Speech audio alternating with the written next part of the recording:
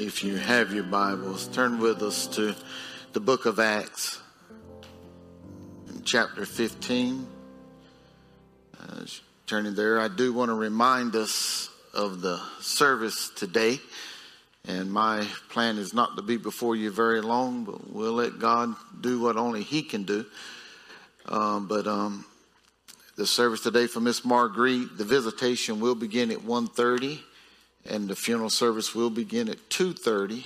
And with the service being that soon, we do want to try to attempt to be timely.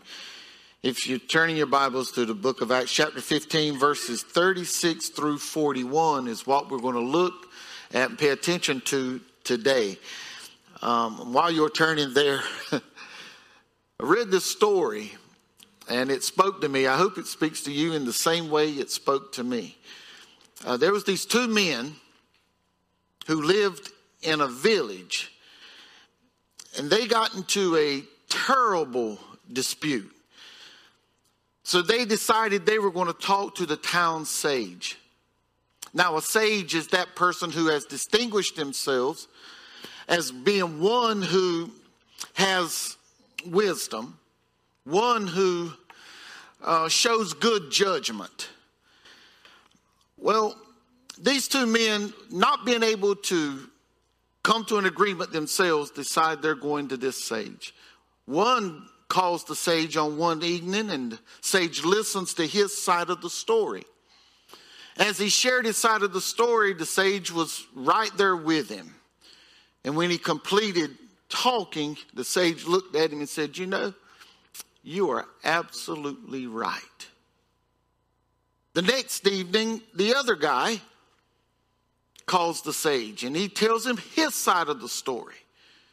As the sage is listening very intently, when the story is over, he says to this gentleman, you are absolutely right. Now, the sage's wife, who had heard her husband tell both these men, says, what's wrong with you? These two men come to you trusting your opinion, and you've told them both that they were absolutely right. They have differing views. They can't be both absolutely right. He turns and looks at her and says, you are absolutely right. That's how it spoke to me. When we think about agreeing to disagree, we have to really understand that the truth is we can find ourselves as followers of Christ looking at a situation differently. There are times when we can be so passionate about what we believe God is leading us to do that we're not able to reconcile the situation with someone who has an opposing view. There is a way to tell, however, if we're on the wrong side of right. And it's really simple. We have to have an honest conversation with ourselves. And we have to ask, is my stand about me getting what I want? Or am I standing for the furtherance of the gospel? What's simple about this is if my stand is about me and my desire, if my stand is about me getting what I want, if my stand is purely selfish, then I'm on the wrong side of right. But what happens when it's two Christians having different views and neither view having to do anything with being selfish? Both are genuinely concerned about the furthering of the gospel. How do we reconcile that? Well, in chapter 15 here, in verses 36 through 41, the Bible gives us an illustration of this. And the Bible tells us, starting in verse 36, then after some days, Paul said to Barnabas, let us now go back and visit our brethren in every city where we have preached the word of the Lord and see how they are doing. Now Barnabas was determined to take with them John called Mark, but Paul insisted Get that. Paul insisted that they should not take with them the one who had departed from them in Pamphylia and had not gone with them to the work. Then the contention became so sharp that they parted from one another. And so Barnabas took Mark and sailed to Cyprus, but Paul took Silas and departed, being commended by the brethren to the grace of God. And he went through Syria and Cilicia, strengthening the churches. This is God's holy word. God, we thank you for this day that you have given us. God, we thank you for your truths. And we just pray right now, God, that you would minister to each and every heart that is here today. God, we are not able to do anything apart from you, but with you, through you, all things are possible. So God, we pray right now you would hide me behind the cross and that you would speak to your people. Allow this message to meditate or to move and minister in each and every heart. And as it does, God, we're going to give you praise for what's accomplished. God, we pray that if there's one today who doesn't know you through your Son, Jesus Christ, that today they would see a need to be saved. Today they would agree with you and that they need a Savior and that Jesus is Savior of the world. Today, God, we pray that they'll call upon you for forgiveness of their sin and call upon Jesus as their Lord and Savior. And we'll praise you for all that's accomplished.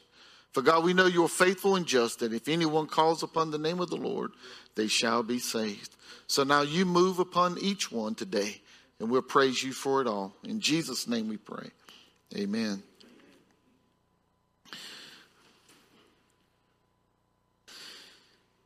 Paul and Barnabas had completed their first missionary journey, and while they were in Antioch, men had been preaching and teaching that the Gentiles must be circumcised in order for them to be saved. Well,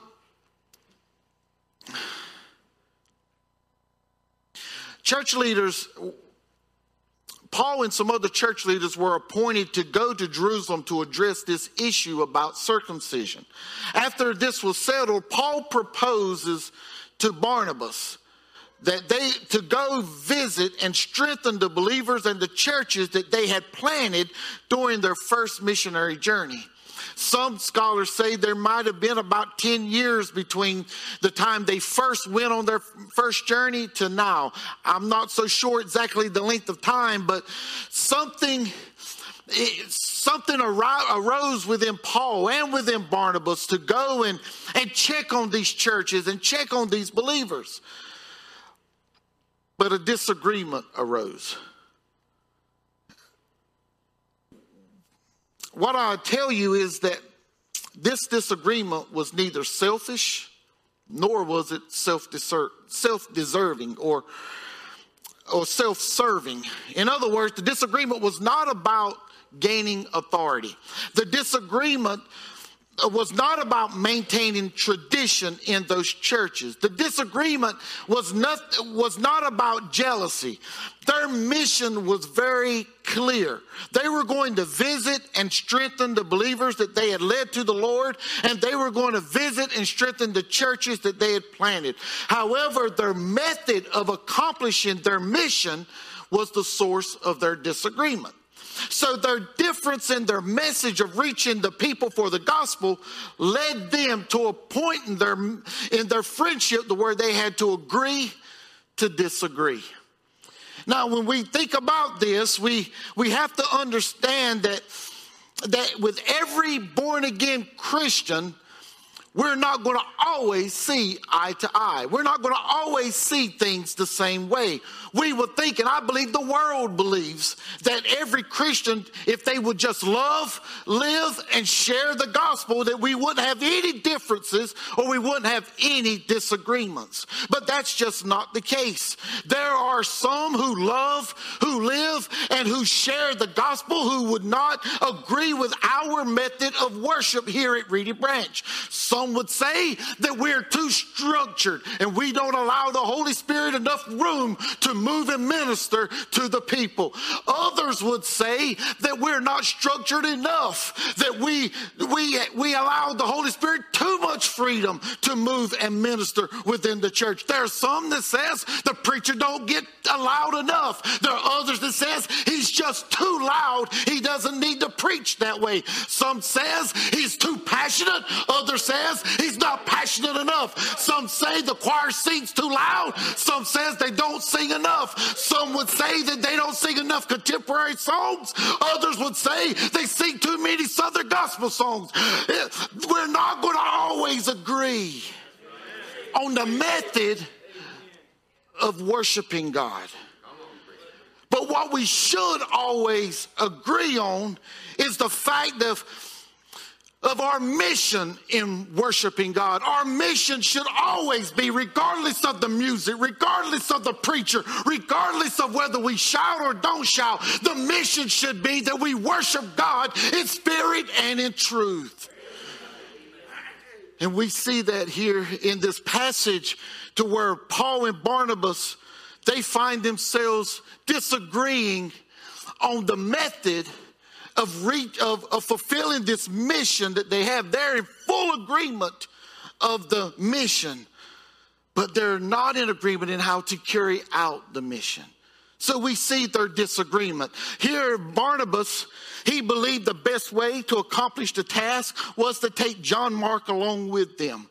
However, Paul saw Mark as a deserter. As a matter of fact, if we would actually look in chapter 13 and verse 13, the Bible tells us here in the book of Acts, in 13 and 13, it says, "Now when Paul and his party set sail for Paphos, they come to Perga in Pamphylia, and John, departing from them, returned to Jerusalem." Here they are, getting right in the midst of this mission work, and John Mark decides, this ain't for me.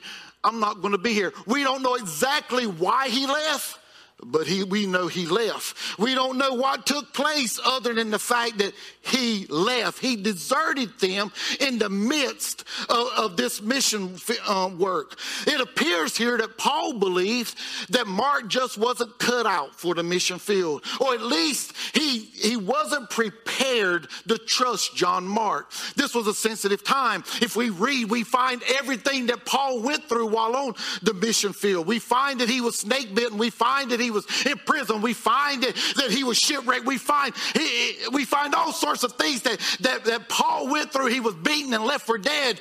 And here we see, Paul sees, if we're going to be on this mission field, we've got to have committed people. And Mark hasn't proved himself to be committed. Well, I can't say that Scripture says this, but it really appears that Mark had made his case to Barnabas. That Mark had recommitted his life to follow God's call to the mission field. It appears that Mark, he wants a second chance to redeem himself, to prove himself. Mark actually wants to go on this trip. And it just makes sense that he would have went to Barnabas rather than Paul. It makes sense because Barnabas is called the son of consolation. Barnabas was the one who was always willing to reach out to help those who were under attack. As a matter of fact, if we remember, it was Barnabas that went to Paul's defense when the other apostles wanted nothing to do with him. It was Barnabas that stood up for Paul when others were afraid of him because of his past life. And now Barnabas is the one who's defending John Mark from Paul. We have to realize that Barnabas loved Paul dearly. He had been a spiritual father, a spiritual brother, whichever you want to call it, to Paul. More than anyone else, he had witnessed the gifts that God had poured upon Paul in order for Paul to take the lead in worldwide evangelism. Barnabas rejoiced. He didn't just witness what God was doing through Paul, but he rejoiced in all that he witnessed God doing through Paul. He wasn't jealous. He wasn't upset. He didn't feel slighted. He didn't feel like Paul was getting more recognition than him. He rejoiced in all that Paul was accomplishing. If you remember, in Corinth, they weren't arguing over Barnabas preaching the gospel. They were arguing over Paul, Peter, and Apollos. But Barnabas didn't have no issue with that. Barnabas never would have opposed Paul without him being sorely convinced that he was right. And one thing we've got to remember is that we're all flawed people. We who have been born again have a nature within us, and it's still within us that is selfish. And it's warring against a new nature that God is creating in us. This selfish nature is not only produces a war within us, but it also desires to have us war against one another. As a matter of fact, it does this so that we will show the world that all we want is what we want. It will show the world that God has called us, and people can't put their faith in God because of the things that we're doing. They're doing everything they can. Our enemy is to discredit our God and to use us for it. So, with this in mind, we must always search our hearts and make sure that the differences that we have with others are pure. We must make sure our differences with others is unselfish. We may not always agree, and I'm learning that when I disagree with someone, my first prayer to God must be for God to show me if I am right or wrong, and then have enough of God in me to go if I am wrong and make it right with them, because until I get it right with someone else, I'm not going to be right with God.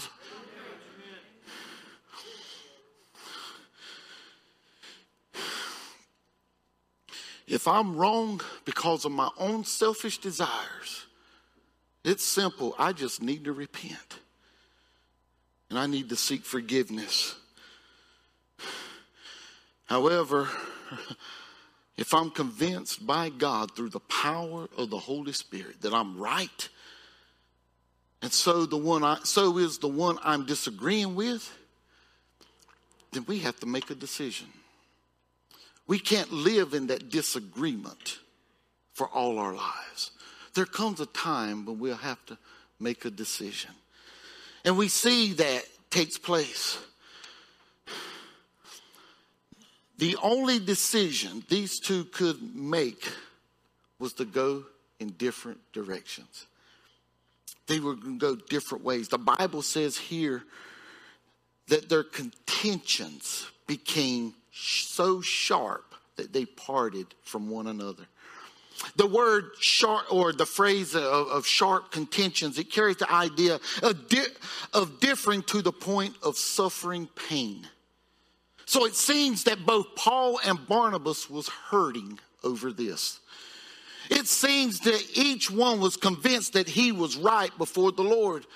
So I can only imagine that they both strongly argued their position to one another. Now, this doesn't mean that they were using sharp words toward each other. Because Christians, we would never do that, right? We shouldn't. We shouldn't. We shouldn't try to use words to hurt people.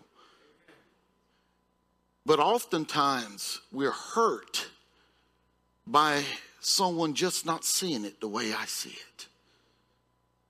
We're hurt that I could be so right with God and they could be so wrong with God in our minds. In our minds, we think that way. And I can imagine with Paul and Barnabas, both of them really believed they were right. Besides, Barnabas just wanted to help someone mature in Christ. And Paul just says, hey, he's left us. We've got a work to do. We got to be about God's business. How can we be about his business and he's leaving us?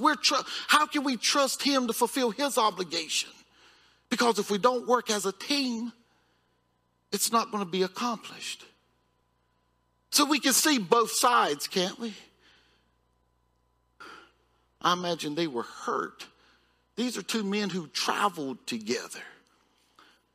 went through troubled times together, prayed together, encouraged one another, cried together, feared for their life together, and trusted God together. And now they just cannot get on the same path. But their opposing positions and convictions, we can see that they must have been cutting them to the heart. You've been there with your children, or with a neighbor, or with a family member, or with a friend, that you were doing your best to help them, but they couldn't see it. And it just cut you to the heart. That they thought you were out to hurt them rather than help them. That's where it appears both these men were. Yeah, remember, Paul owed so much to Barnabas. He would never have allowed a disagreement to divide them unless he was convinced that he was right.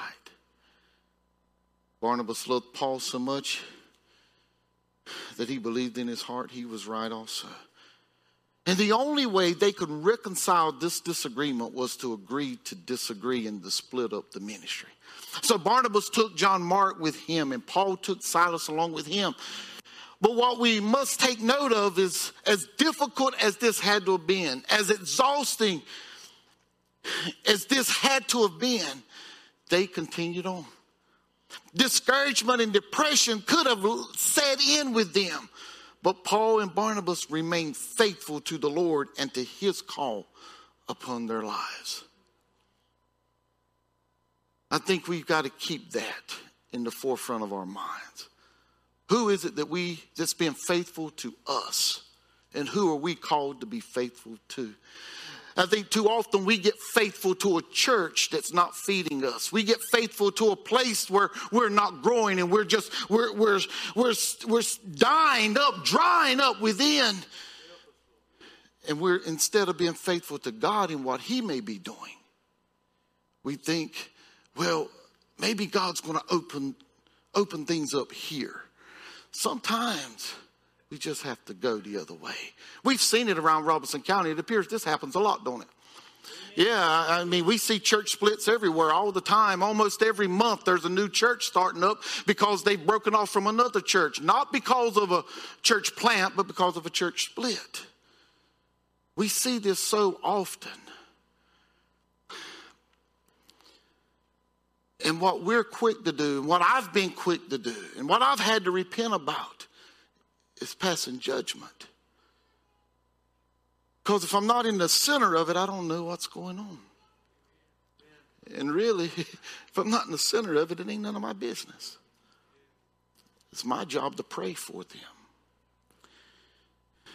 We must remember, life is just unpredictable. Our best laid plans are subject to be changed in a moment. At any time, we could be forced to just start over and scrap whatever plan that we had. We have to rethink things from time to time to accomplish the task that we've been given us. Or we can find ourselves making adjustments on the go. Either way, we're forced to decide how we're going to keep going or if we're going to just throw in the towel. But we must remember, change is not our enemy. As a matter of fact, we are not each other's enemy. Our enemy is not flesh and blood. Our enemy has principalities. Our enemy has powers. Our enemies has rulers of darkness. Our enemy has a spiritual host of wickedness. Our enemy will try to discourage, disappoint, and depress us in order to stop us from continuing on with what God has called us to do, which is to love, to live, and to share the gospel. Our enemy would rather us focus on our disagreements so that we will make poor decisions. But when we continue to focus on the mission of being a witness, when we continue to focus on the work for our God that he's called us to, if we continue to focus on worshiping him in spirit and in truth, then we can continue to move forward regardless of all the other stuff that is taking place. Folks, sometimes when we have a disagreement that can't be reconciled, we just got to move on so we can move on. If we remain faithful to Christ and the mission that he's given us, then we can trust that he will remain faithful to us and bless the work that he has put before us.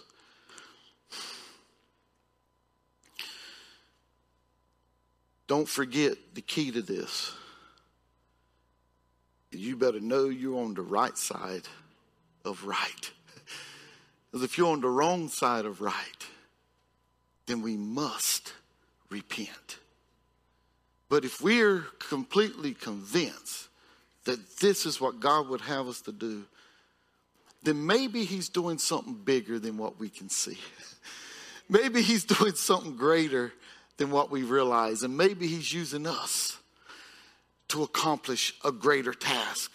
I'm just convinced. I'm simple enough to believe the word of God. And the Bible tells me in Romans 8:28 that all things will work together for good to those who love God and those who are called according to his purpose. And if we'll follow him, he's going to work it out. God's faithful. Although Paul and Barnabas had separated, their ministry doubled. God's faithful. They made the decision they could not continue together. They separated. But Barnabas took John Mark with him. Paul took Silas with him. Instead of two going out, blazing the trail of the mission field, you had four going out. And twice the work could be done with four than with only two. No, those boys, when they were hurting, they couldn't see that. But God knew all along what was going on. Maybe this was the only way to get them two to separate. That they were going to stand firm on what they believed God would have them to do. If we're going to reach the community, if we're going to reach the county, if we're going to reach the state, if we're going to reach the nation, if we're going to reach the world, everybody's not coming to Reedy Branch Baptist Church, are they? So we should rejoice with these other churches. We should celebrate with them. When they have victories, Reedy Branch needs to be a church in the community that celebrates other churches' victories. And when they have defeats, that we lift them up. We cry along with them and we pray for them. If Reedy Branch becomes known for that, we'll be the church that God would have us to be, regardless of what the numbers look like. Let's continue to move forward. When unexpected change takes place, let's focus on the ministry and not the change. And I believe God will strengthen the ministry. Yes, these guys weren't competing with one another. They went in different directions. Barnabas went toward his hometown, the area that he knew best. And Paul went toward his hometown, the area he knew the best. And they were able to do so much more in the same amount of time. Yes, whatever we do, Reedy Branch, let's never lose sight of the mission. Along the way, we're going to change some methods. Along the way, things aren't going to always look the way they look. We're going to do some things that we've never done before. Have we not done some things we've never done before? Along the way, we're going to sing songs we've never sung before. Along the way, we're going to preach messages you've never heard. And we're going to preach them in different fashions in which you've never seen. But if we keep the mission before us, the methods will not divide us. Every head bowed, every eye closed. Unsaved today, if you are faced with a decision, whether you realize it or not, you are faced with a decision. Are you going to leave this place today the same way you came, or are you going to give your life to Jesus Christ? The decision is to choose Christ, who loves you so much that he left the splendor of heaven to come to this sin-cursed world to give his life as a ransom for you? Or will you choose an enemy who is seeking to destroy you?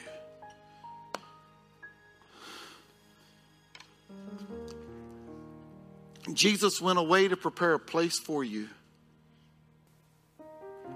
And there is a place that is prepared for you. Will you receive that place? Because there is another place. It wasn't prepared for you. It was prepared for our enemy and his followers. But for some reason, it's enlarging itself. A place that wasn't prepared for them. But you have a decision to make. If you believe Jesus is the Son of God, if you believe that he came to this sin-cursed world, that he lived a sinless life, that he died on an old rugged cross, if you believe that he arose on the third day, then that's the hard part about being saved. If you believe that, then all you must do is confess Jesus as your Lord and Savior. For if you believe he is Savior, why would you not serve him? So the decision you have to make is, will I serve the one who died for me? Or will I continue to serve the one who wants to destroy me? That choice is up to you as they begin to sing this song of invitation. This time, this moment, right now is for you. As the church is praying, not only that we would never be divided by frivolous things, but they're also praying for you that you would not allow the enemy to destroy you, but that you would choose life and let Jesus deliver you. Would you today? Would you today receive Jesus as your Lord and Savior?